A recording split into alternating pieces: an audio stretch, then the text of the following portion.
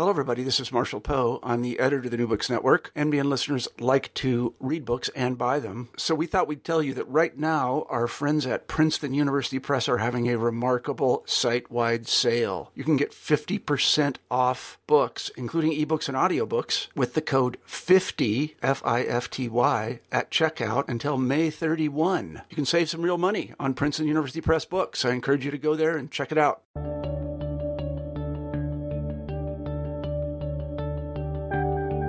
Welcome to New Books in History. My name is Carl Nellis. I'm your host, and today we're talking with Dr. E.R. Truitt about her recent book, Medieval Robots: Mechanism, Magic, Nature, and Art. Dr. Truitt, welcome to the show. Thank you so much. I'm happy to be here. Well, we are really glad to have you to talk about this book. It's a really exciting book. A couple things I loved about it. It's compact and accessible, but there's so much packed into it, and it covers and connects so many different things, so many different aspects of medieval studies, which is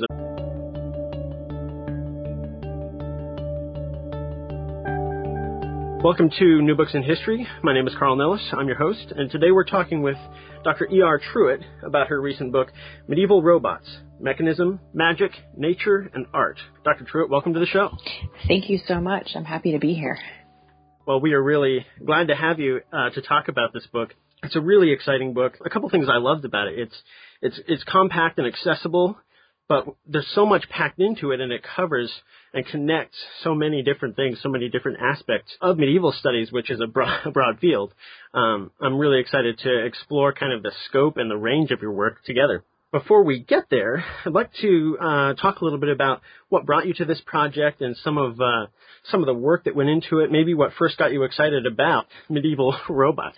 Sure, I'd be happy to. I guess my interest in this topic goes back a pretty long time. I mean, even into my childhood, I had two kind of almost obsessive interests, and one was science fiction, and the other was the Middle Ages.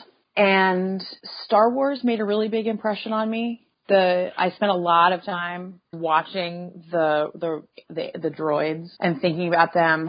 And also, I would say the other film that made a big impression on me was Indiana Jones and the Last Crusade, because that was the first time I learned that there was a job that you could do that was called a medievalist.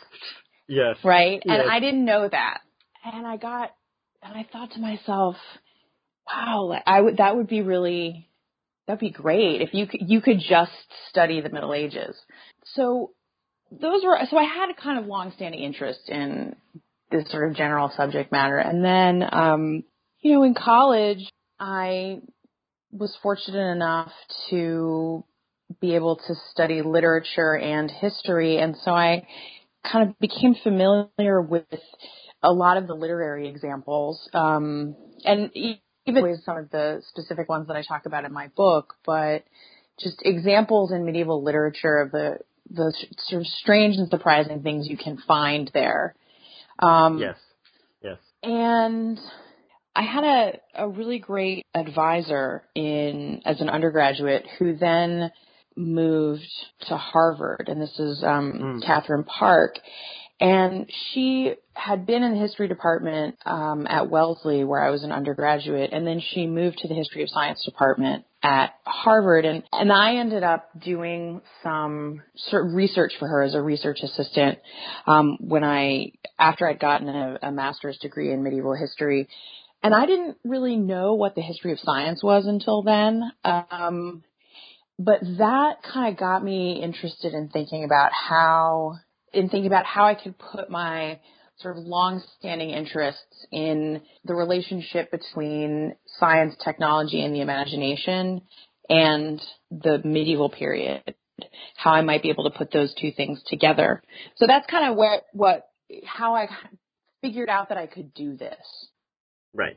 And is there something particular that really got you rolling on this project? So honestly, it was the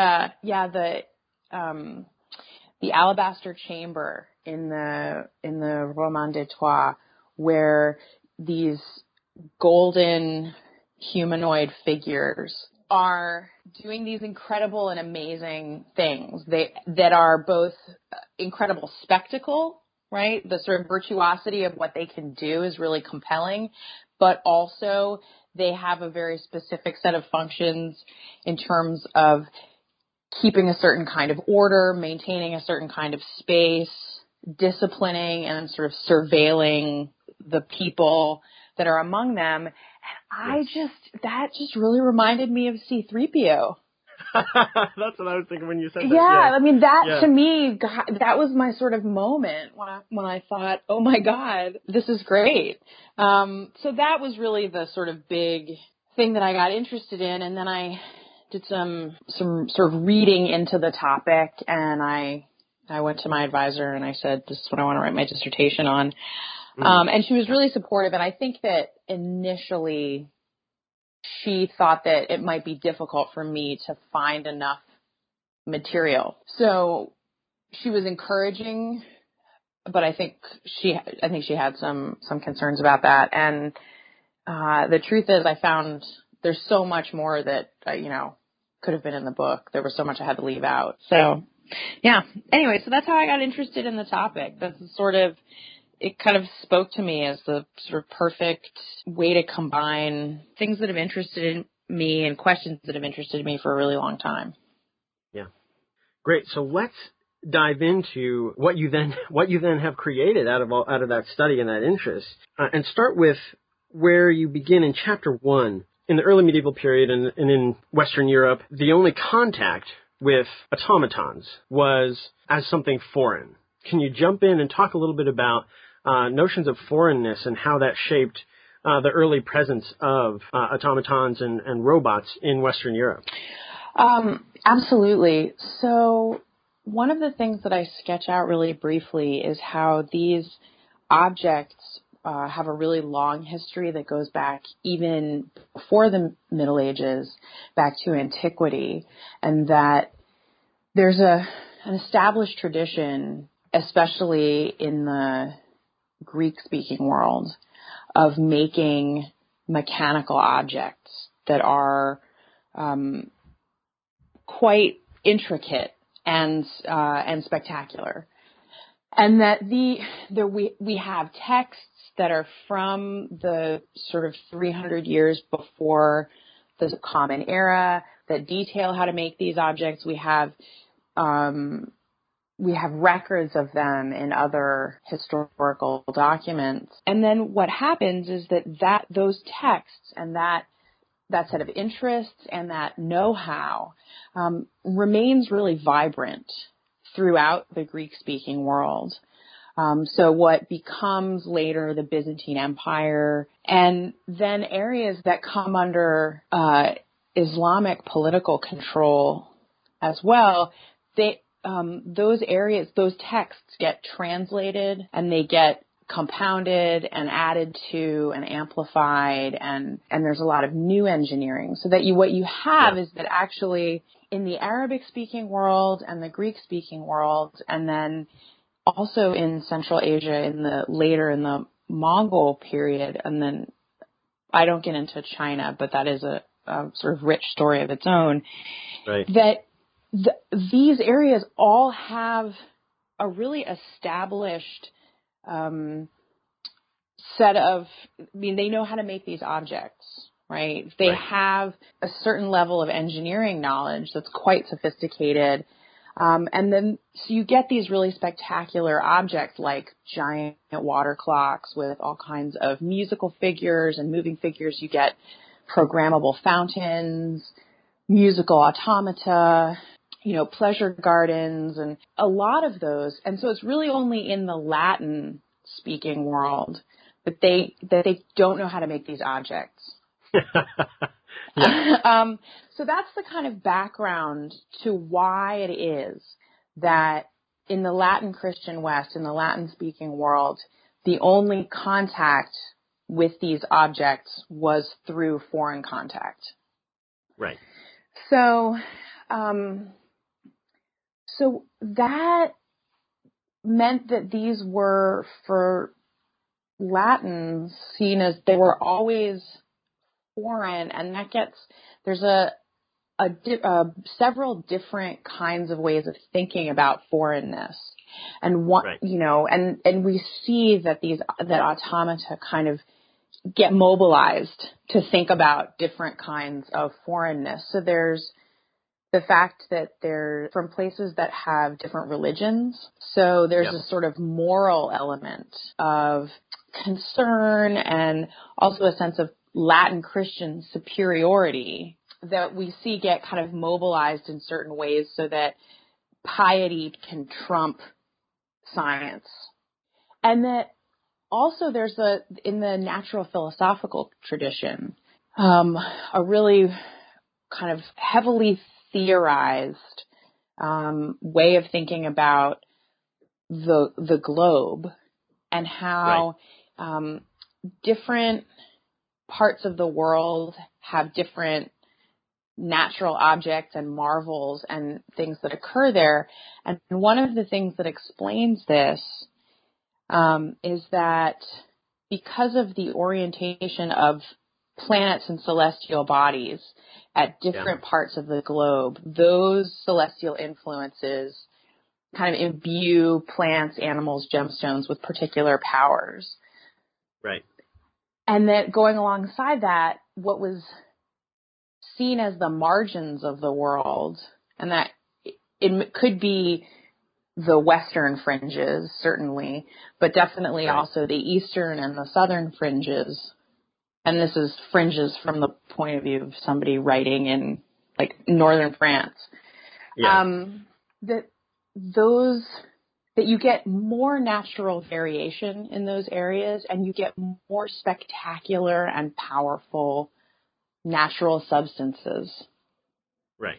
So that for Latin Christians who were trying to understand how these objects worked, the ones that they either saw when they traveled to foreign places, or the ones that foreign dignitaries brought as gifts, or that they'd heard about, they rationalized it as it makes sense that these really marvelous objects come from these places, and one of the reasons why it makes sense is that all these other marvelous things come from these places as well. And in the first chapter, you illustrate that a little bit, and that way of understanding the world and mapping the world with the TO map. Can you tell us a little bit about the TO map and how that demonstrates the kind of thinking you're talking about? Yeah, so the TO map is a cartographic convention. It's a way of displaying visually a worldview that places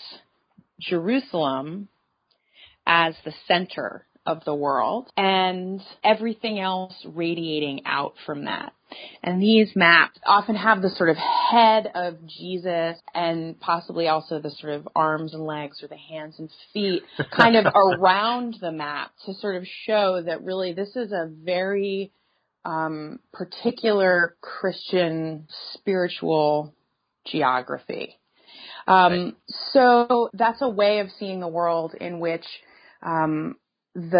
because Jerusalem is at the center, and the things that are compared to that, right, Amiens or Paris is quite a bit farther away.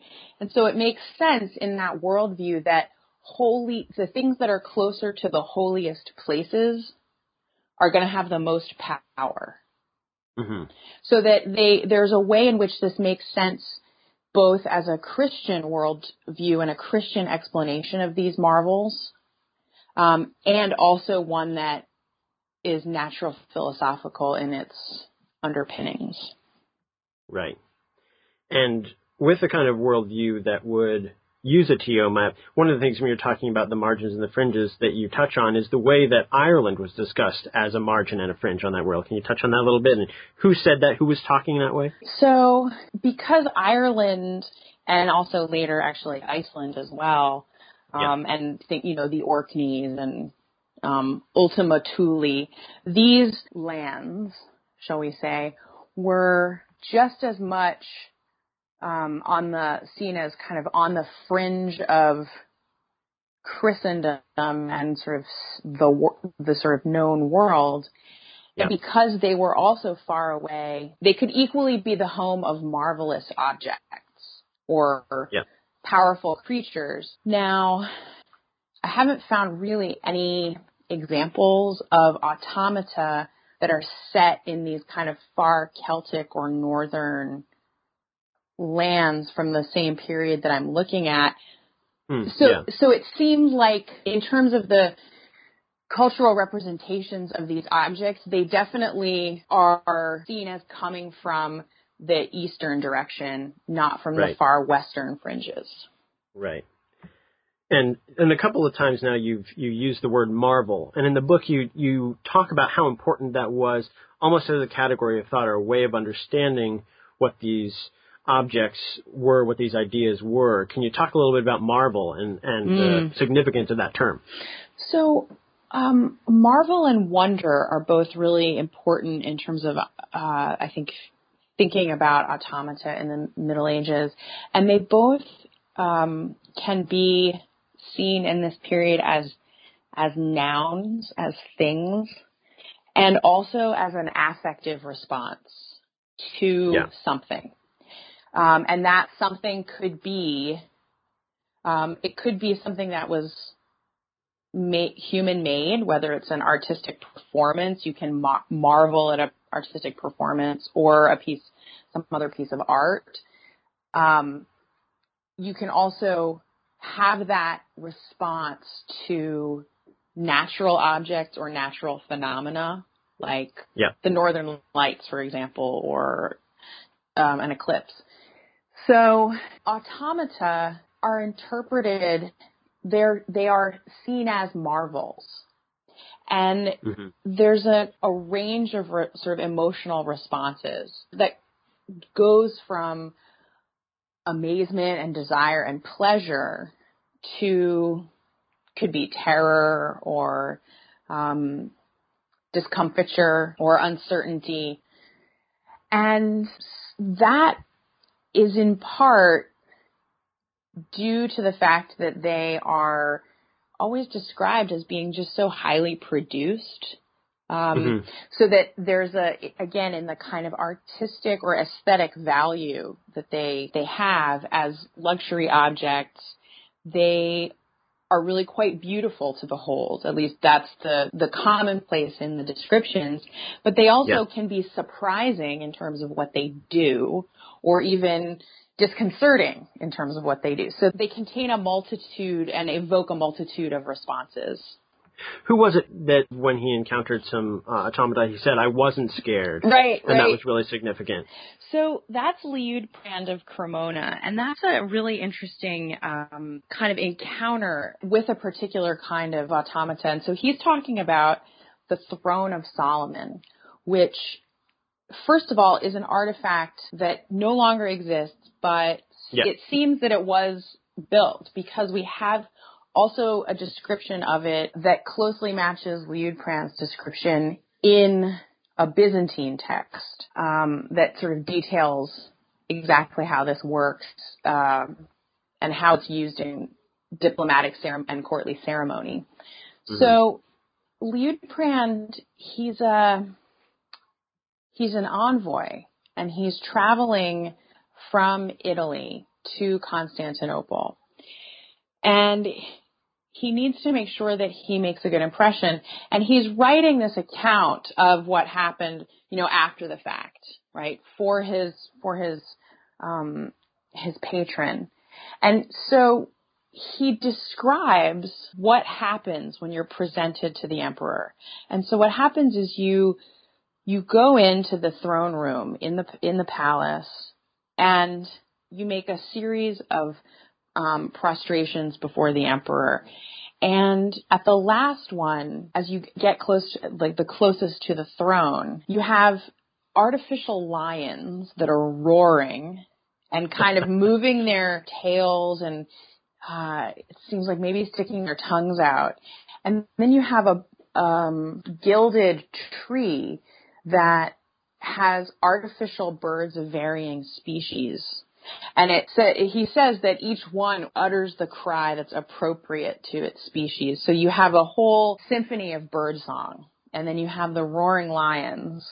And then you have the emperor's throne with the emperor on it, which in between the sort of last time that you bow before him, and then look up, the throne has gone up to the ceiling, and the emperor has changed his clothes.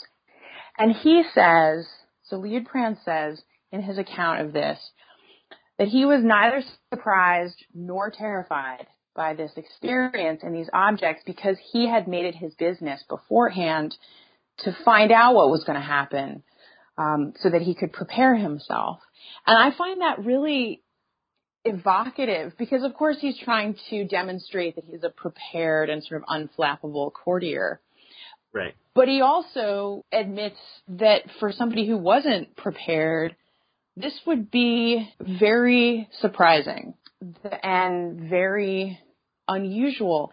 And again, it just emphasizes at no court in the Latin Christian West did they have these kinds of objects.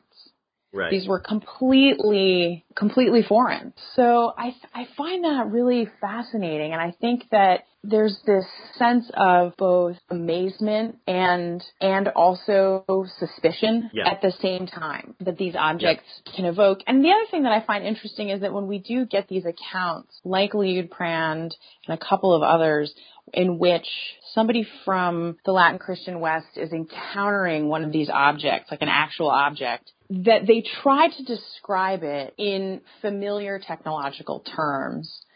So they'll say it turned like the wheel of a chariot or a mill. Liutprand says, I can't imagine how this was done unless possibly using some kind of wine press. You know, and so I think, so I think that's really telling as well in that, you know, you have these writers who they are interested in trying to think through how this might work. I think they think their audience will also be interested. And so they kind of take a stab at it. Right.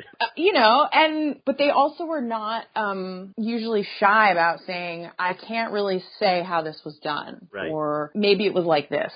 And one of the things I love so much about the book, really throughout, is how you tell these stories, examine these texts, and talk about the way that they engage different kinds of fields of knowledge, or they position automata as relating to a particular field of knowledge, and the way that that shifts and that changes. And that's one of the things you kind of set up at the beginning. So maybe we could step back there, and you could talk about the different kinds of fields of knowledge or ways of knowing that automata were fit into at different times, and kind of what the historical arc of those different ways of talking about automata are. Sure.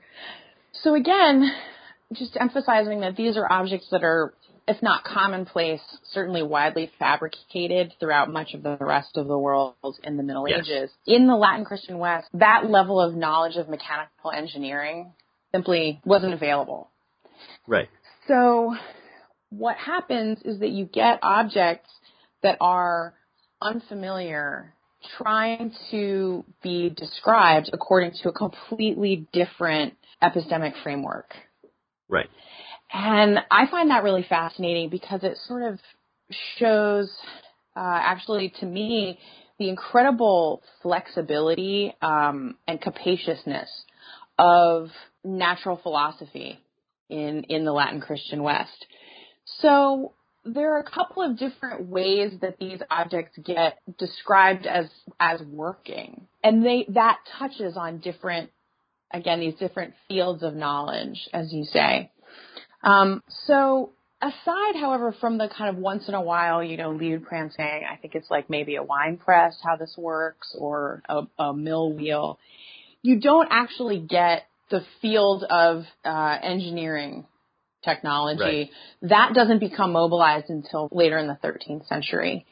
Yeah. So before that, what you have are explanations that either ascribe the ability to make these objects to natural philosophy. And by that I mean the kind of text-based, deeply learned tradition of trying to understand the laws of nature and also the properties of natural objects, even if those properties aren't immediately apparent. The idea being that if you could understand, if you knew of, were familiar with, say, the deeply foreign objects or substances that were, as we've discussed earlier, already believed to be imbued with kind of powers that were unavailable elsewhere, that you could use that knowledge and those latent abilities or potential, that potential in those objects to do things like make a statue that had discernment and could move and could talk.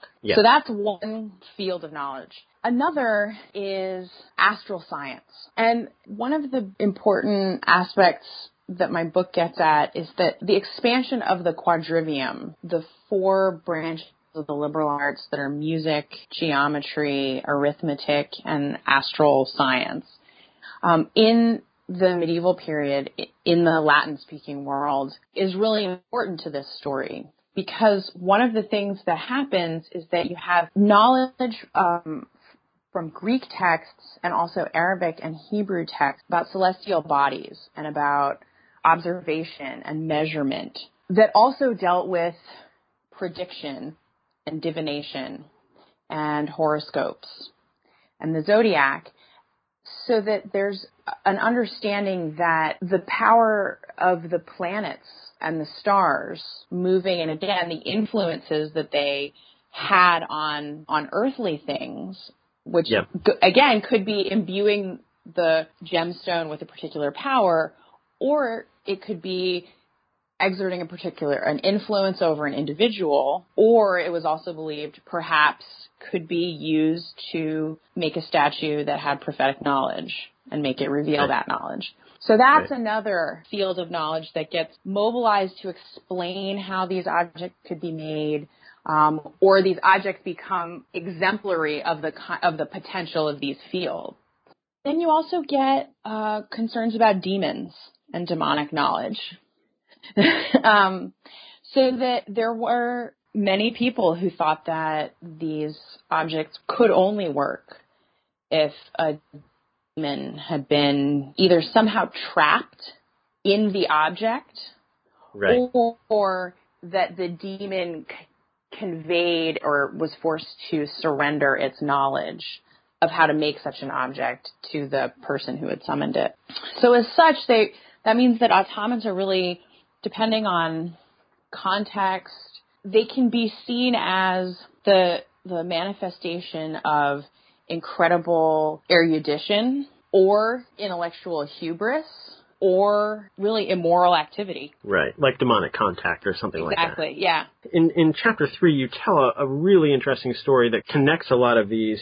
So this is Gerbert of Aurillac, who was born probably sometime in the first half of the 10th century to parents who were probably free but poor, and it seems that he was given over to a Benedictine monastery near where he lived in the south of France to be an oblate, to be raised at the monastery and eventually take his vows.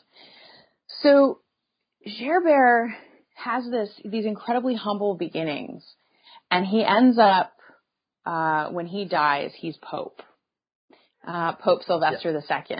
So there's already that's a great trajectory.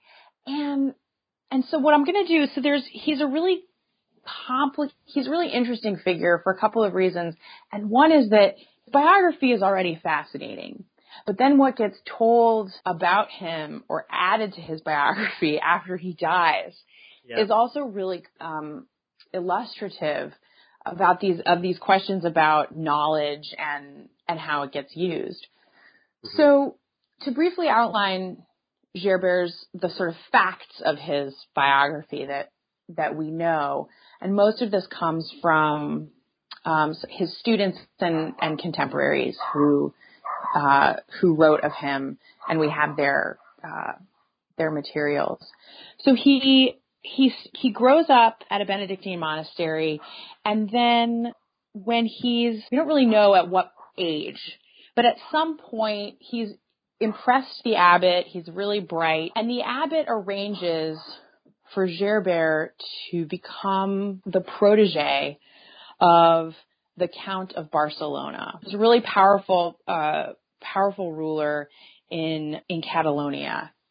So when the Count was coming through on business, he visited, Gerbert left with him and went to study at a different monastery that had a really, really big library. And it was an incredibly well-established Benedictine institution that also was a hub of intellectual and economic and political activity. A lot of people kind of traveled through there. So Gerbert was immediately introduced to a much deeper curriculum in terms of what he could read and study, and also a lot of different people and different kinds of people. So he stays there for a while, and then the abbot of his Catalonian monastery takes him to Rome and introduces him to the Pope. So this is really, he has powerful patrons, and he's really impressing all the right people. He ends up being engaged as tutor to the Holy Roman Emperor's heir, and he stays there for a couple of years, and then he moves to northern France to the cathedral at Reims, which was really a very important center for learning and also incredibly well connected politically and sort of culturally. So he ends up teaching there at the school for a really long time and running the school. And one of the things that he was known for was actually expanding the curriculum in the quadrivium. So his time in Catalonia had put him in a position where he had access to materials on astral science, on celestial observation, and other topics in the quadrivium, as well as mathematics, that weren't available or being taught elsewhere. And so he started teaching those, and he got this incredible reputation as a scholar and a really gifted teacher. And he remained somebody who had a lot of powerful patrons, including at one point the King of France. He also irritated some people. Irritated some people that he shouldn't have, kind of like the way that Abelard, when he's in the monastery, where they try to poison him. Mm-hmm. There were a couple of times when Gerbert kind of got run out of town, on a rail just ahead of the mob coming after him. But he ends up also at the court of the Holy Roman Emperor, not his former pupil, but actually the son of his former pupil. And he has this reputation for being a really good counselor and also a really gifted scholar still. And he remains in contact with scholars throughout Europe.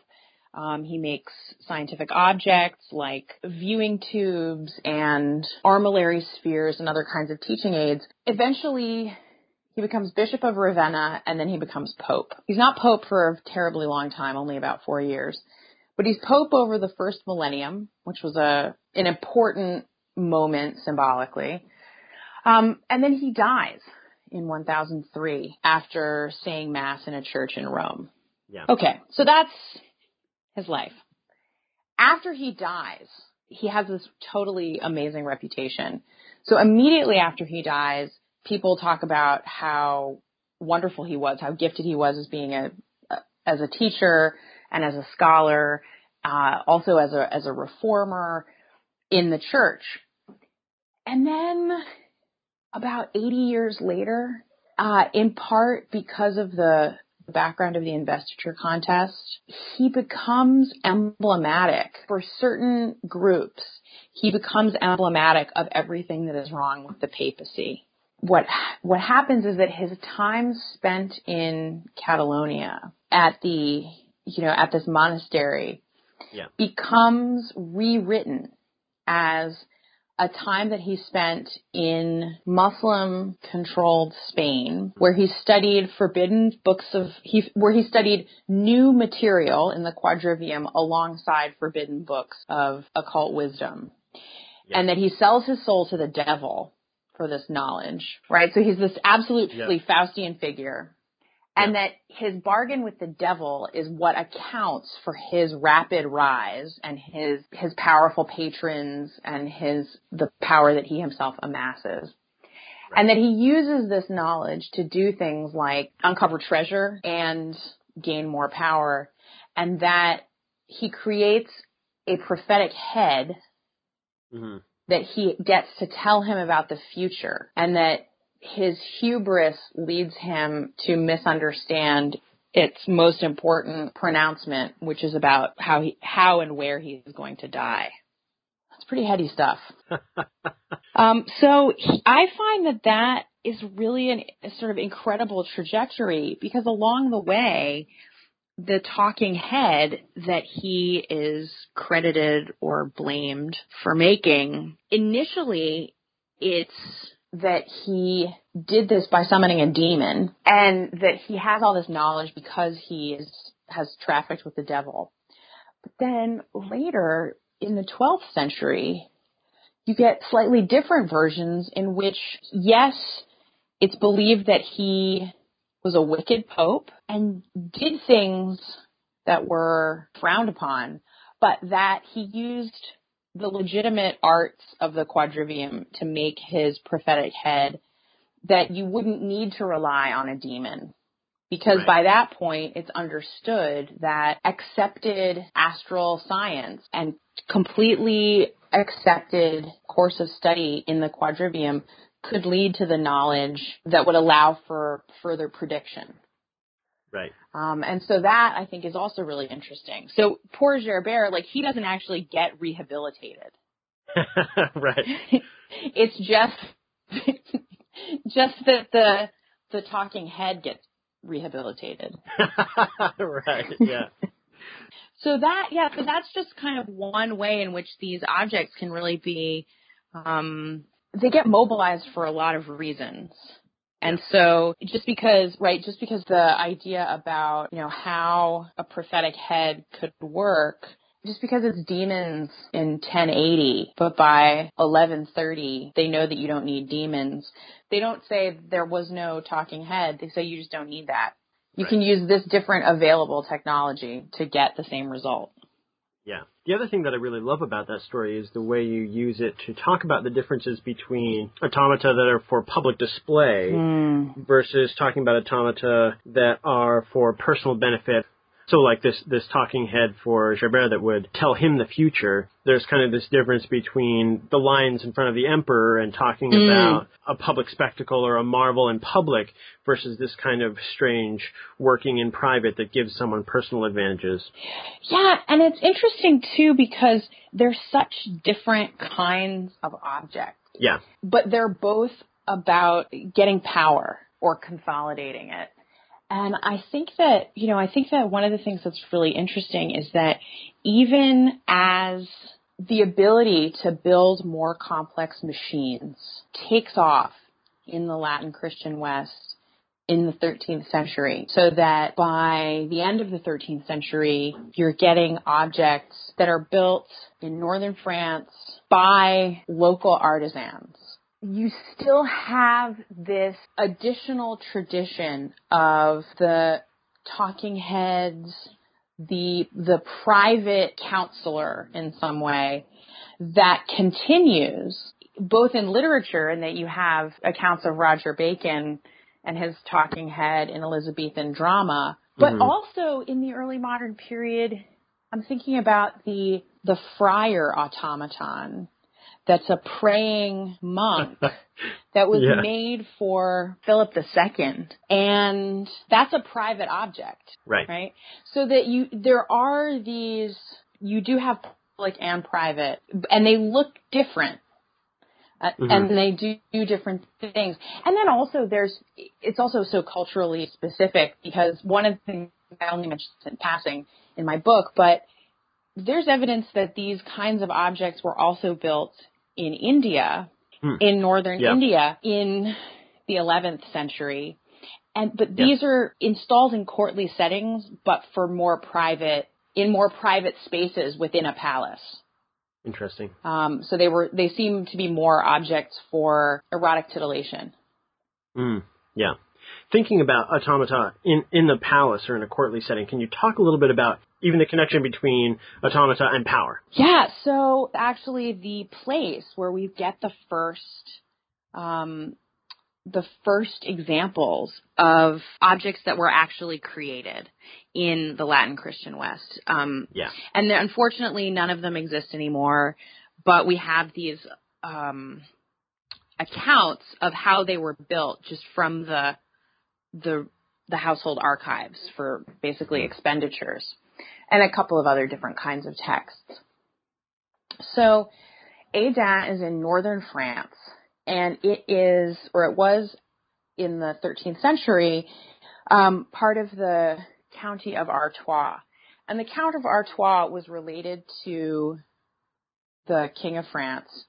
And this particular count, Robert II, acted as regent for his cousin, who was the king of the Kingdom of Naples and Sicily. And so he spent 7 or 8 years in southern Italy and Sicily in places that we know had elaborate pleasure gardens with mechanical fountains, with mechanical objects. We know that there are palaces that had birds, for example, etc. And he comes back to his estate in northern France and completely overhauls it with the help of some people that he brought with him from southern Italy and Sicily. And we don't actually know a ton about these people, but, we know that one of them is a physician, one of them was an expert in grafting trees, one of them was a kind of just very capable administrator. And so he completely overhauls this estate, and he moves entire villages and relocates them. He changes the shape of forest. He drains some marshland and diverts some of the rivers and stuff. And one of the things that he does is he installs the same kinds of objects that it seems like he must have either seen or heard of when he was in Naples and Sicily. So he has a particular room in his chateau that has a kind of massive aviary. And it seems like reading the documents, it seems like it had both live birds and mechanical birds in it together. So that you would see kind of both and be a little surprised at or tricked for a minute, kind of trying to distinguish between them. And he had in one part of his estate, kind of going towards a sort of lake and kind of water feature area, he had a series of monkeys that were outside. And it seems like they made kinds of parodic movements or possibly sort of burlesque movements. And they were covered in badger skin. And they would have to be repelted or refurbished every few years. And you can see that in the archives. So he had that, and he had fountains and all kinds of other things. And then he died not long after. But his daughter, who was his heir, continued and kept up these entertainments, as they were called, engines for amusement, and added to them over the years. So, a new fountain, or regilding the birds, or, at one point horns were added to the monkeys to make them look more like satyrs. Yep. So, but part of what Robert was doing and what his daughter Mao was doing are doing is they're both related to the French court. To the ruling family. These are the sort of elite aristocracy. And there was nowhere else, no other palace that was like this at the time. Yeah. They're entertaining the king and the queen. They're entertaining the dauphin.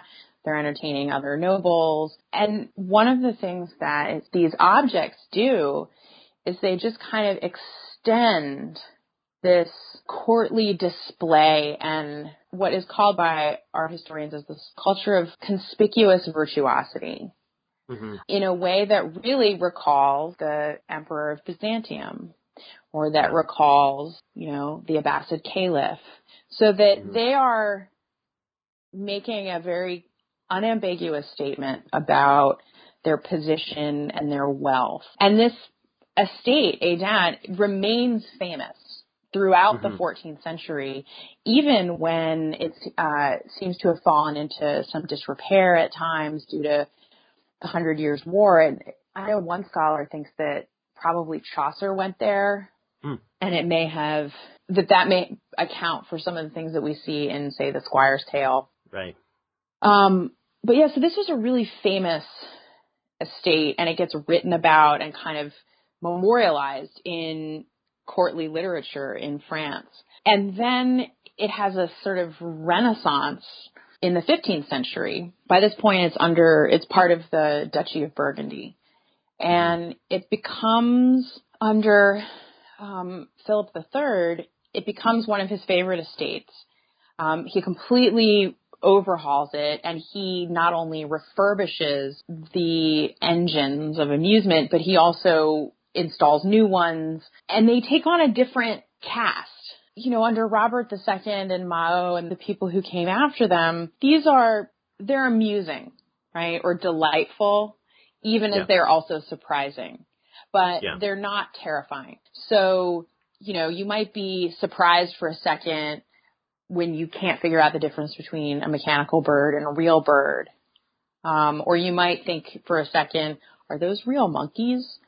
But that's different from what comes in the 15th century with Philip III, which is a really expanded park and series of automata, entire rooms that you would move through that would do things like throw dirt on you and sprinkle water at you, and mechanical objects would be hitting you with sticks. And that, I think, also really emphasizes some of the changes in courtly spectacle and courtly culture, you know, over 150 years. And of course, Philip III he's an incredibly powerful and incredibly wealthy prince. And Aidin, I mean, he had menageries with, you know, lions and ostriches and all kinds of other exotic animals in them. And he had incredible, beautifully illustrated manuscript books, and he had incredible jewels. And then he has one chateau it's a Wunderkammer. It's this, you know, cabinet of wonders, but they're all technological marvels. Mm-hmm. And so I think for him, it also, having that estate and making it so over the top and just unlike anything else, was also a way for him to unequivocally state his own power and his wealth and status. Mm-hmm. When you're wrapping up the book, you bring it to clocks and clockwork in a way that's really fascinating, and the way that kind of natural philosophy gave way to engineering. And there's that one phrase where you say he kind of invented the clock, he invented, you know, kind of imagined what it would be, and then he left it to the artisans. Oh, right, in Strasbourg. That phrase was really powerful in terms of the trajectory of understanding technology and automata that you lay out in the course of the book. I love that that piece. That's from so the clock was first built in the middle of the 14th century, and it had really incredible automata on it, and it also was a very important civic symbol in Strasbourg. And it had a rooster that crowed, and it had a sort of pageant of the three magi giving gifts and paying their respects to the Virgin and the baby Jesus. And then the clock falls into some disrepair in the 15th, 16th centuries, and then it gets rebuilt in the later 16th century. The person who's in charge of kind of overseeing this, and it's made taller, and it's also made much more complicated in terms of the astronomical and horological complications that are on the clock, so that you get more kind of bells and carillons, you get multiple trains of automata from not just two, you get, you know, I think like 5 or 6, and the